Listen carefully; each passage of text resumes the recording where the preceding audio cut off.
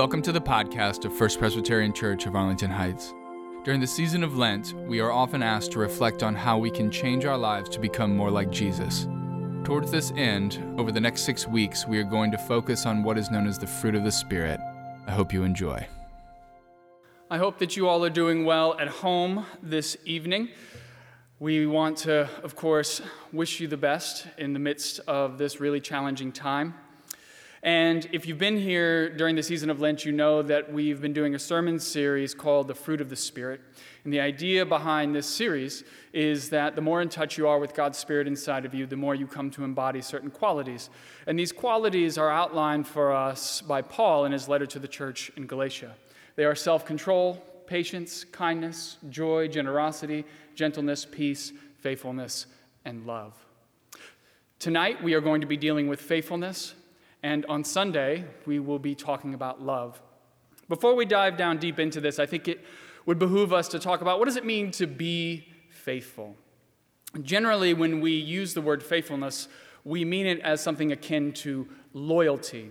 And I can tell you that generally speaking, the times that we use the word faithful is usually in marriage. So when I'm about to marry two people, I will ask the couple if they are going to be faithful to one another. In other words, are you going to be there for them? When things get hard, are you going to stand by their side or are you going to abandon them?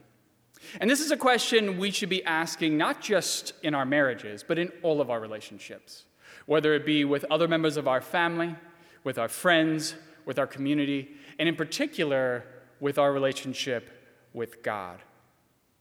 When things get challenging, when things get difficult, are you going to stick with it? Are you going to be loyal when you have every single reason to turn and go the other way? Are you going to be dedicated to that person? Are you willing to stick it out?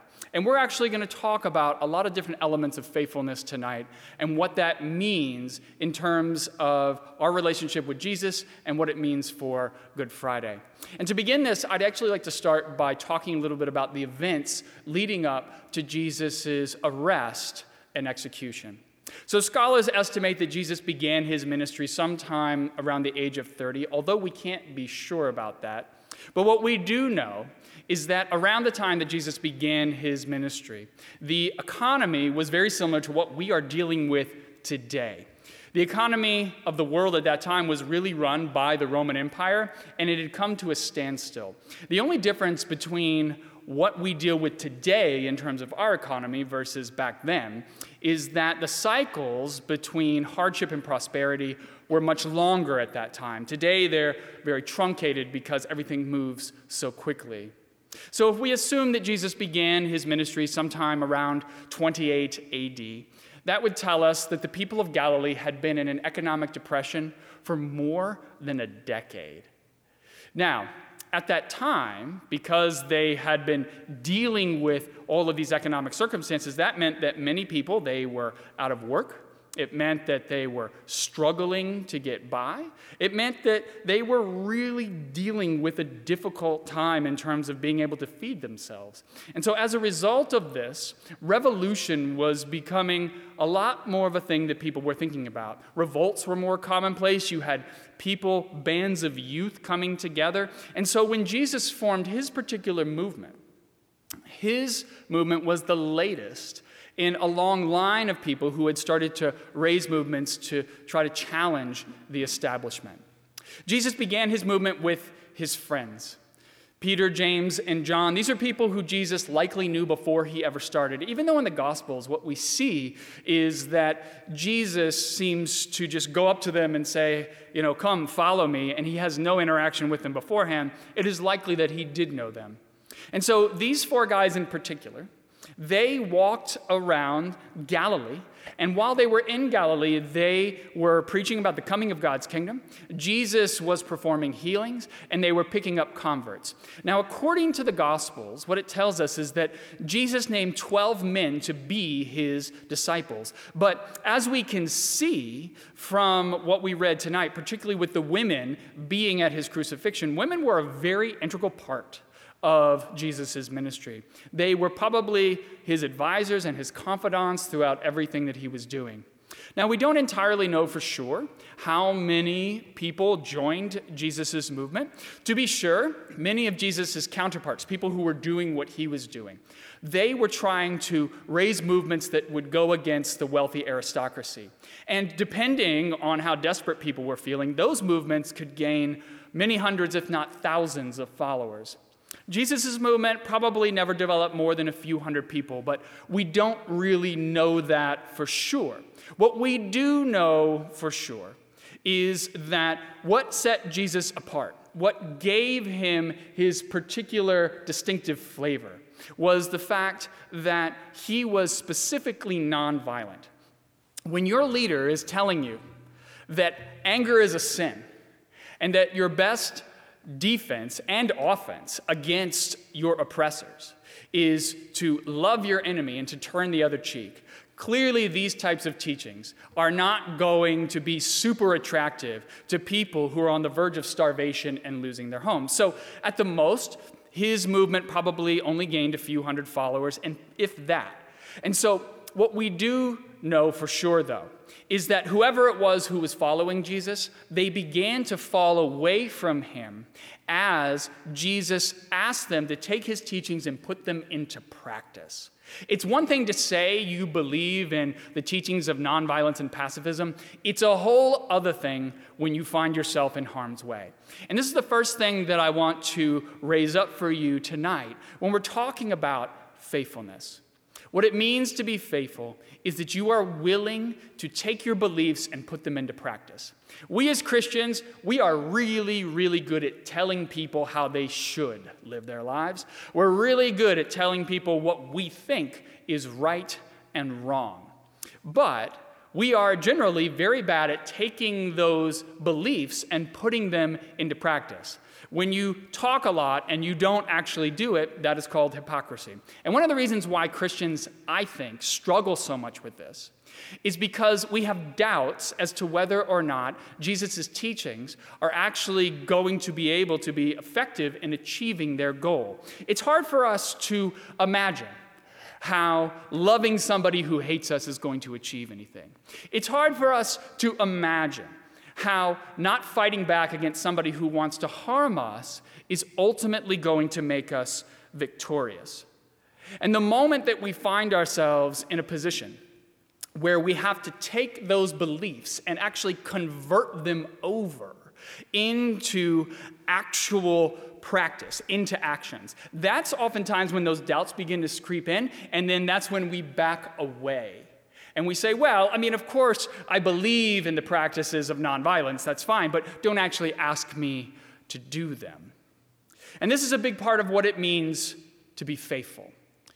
In Christianity, as a Christian, if you're going to be faithful, being faithful means that you are willing to accept that Jesus' teachings are valid and can be effective, which I understand can be very, very hard for us to do when you personally have trouble imagining how exactly those teachings are going to work out. That's exactly what happened with Jesus' disciples when he was making his way to Jerusalem. So he told them, guys, it's time. We're going to be putting these teachings of nonviolence into practice. And that was a big deal because they were going up against Roman soldiers. These are men who had no compunction about hurting them. And so one by one, all of Jesus' entourage started to fall away until eventually, even his most dedicated friend, his best friend, Peter, denied ever having been associated with him. In the end, Jesus was all by himself. He was all alone in front of Pontius Pilate, the most powerful politician in the Holy Land. And that's because Jesus was the only one in his group who was willing to take those teachings all the way to their conclusion. He was the only one who was truly willing to act them out. And this is the second thing that I want to highlight for you about faithfulness tonight. Being faithful means going against the crowd. It often means that you're going to go against the crowd. It often means doing what you think is right, even when everybody else is telling you that it's wrong. And this is really, really hard for us to do. Humans, we like to conform. We don't like the social judgment of feeling like we're going against the crowd. We will go down the path of least resistance because it is the easiest thing to do. We will even do it when it means that we will compromise our values. But what Jesus demonstrates to us is that you need to be willing to follow God's call. You need to be willing to do the right thing even when everyone else is telling you that it's wrong. And you can see this when Jesus goes before Pontius Pilate. Pontius Pilate demands that he defends himself, and Jesus offers no defense for his actions whatsoever. He simply accepts the fate that comes with his choices. And this is the third and final thing that I want to highlight for you tonight about faithfulness. True faithfulness is when you are willing to do what is right regardless of the consequences. Jesus was willing to follow his teachings even though he knew it would result in a horrible end. He was willing to be faithful to what he believed God was calling him to do rather than seek out security for himself. And this is what I actually want to spend some time focusing on this evening, because to me, this aspect of faithfulness is perhaps the most inspirational. When a person is willing to do what is right, regardless of the consequences, that is the highest form of honor that a person can aspire to. And right now, in our world, we have a lot of people who are aspiring to that level of faithfulness. We live in a very dark time, just like Jesus was living in. It's a different reason why it's dark, but it's still dark. There are hundreds of thousands of people right now around the world who are suffering and they are dying because of the coronavirus. And yet at the same time, we have tens of thousands of medical workers who are willing to work tirelessly to help these people. They are willing to put their lives on the line so that these people who are sick have a chance at life. Now, I think that is absolutely remarkable because in many cities around the country, it's all hands on deck.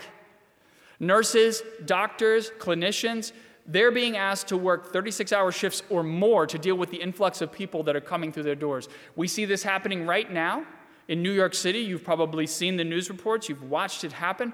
It is a really dire circumstance there with the hundreds of people who are dying every single day. And then on top of that, you have all the essential workers, like grocery store workers, who are keeping all of our grocery stores filled with groceries. They are making sure we have enough to eat while people are walking through their aisles and their checkout lines, possibly giving them an infection. These are the faithful ones in our midst. These are the ones who are the glue that are keeping our society held together in the midst of a really, really challenging time. While the best the rest of us can do is stay at home, be isolated, and hope that we can bring the infection rate down to zero. We are all doing our best to be faithful in this really uncertain time. And I can't help but think that what we are experiencing now is exactly the way that the disciples felt when they saw Jesus crucified on Good Friday. When they saw him executed, it must have been like their entire world was crashing down around them. Everything they had worked for over the last 2 to 3 years was gone in an instant. And so once it was all over, they looked at each other and they said, what do we do now? We don't have anywhere to go. And so they just decided, you know what? We should go home.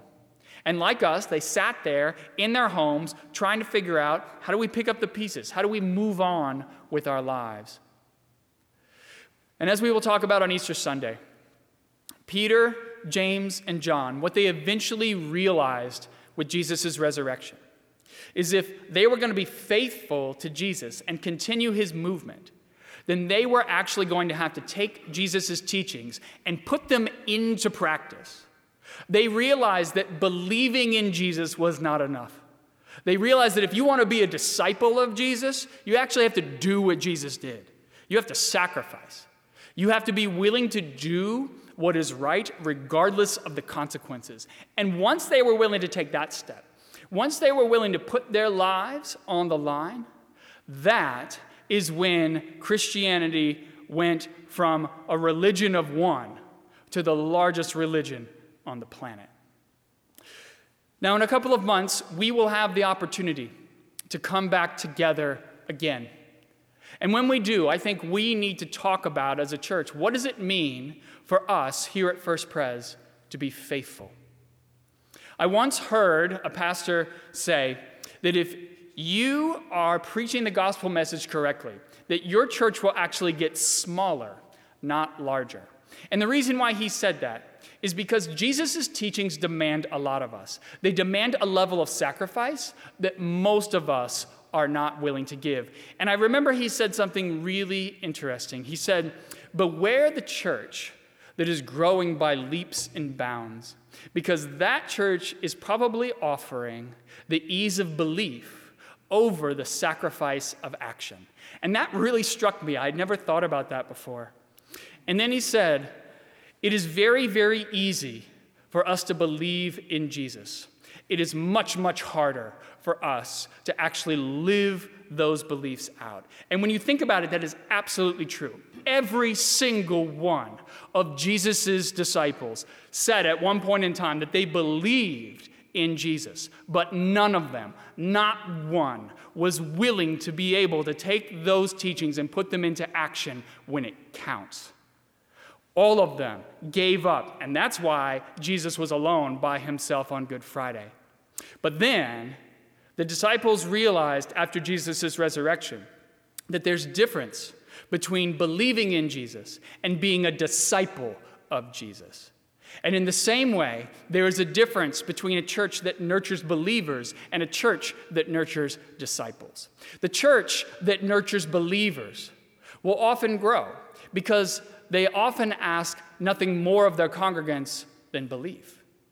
But the church that nurtures disciples will often shrink because, like Jesus on his way to the cross, those disciples will often fall away because of the sacrifice that's being demanded of them.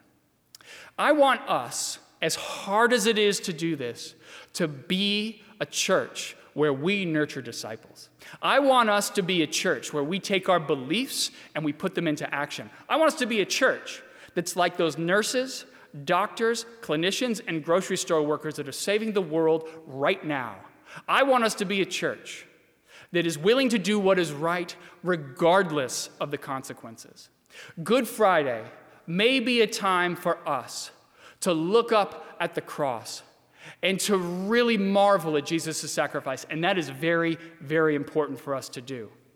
But come Easter Sunday, Jesus expects us to become the sacrifice. May we have the faithfulness to become the kind of disciples that Jesus is calling us to be. Amen. Thanks for listening. And if you want to learn more about First Presbyterian Church of Arlington Heights, please visit www.firstpresah.org for more information on service times, directions, and to learn more about the First Pres family of faith.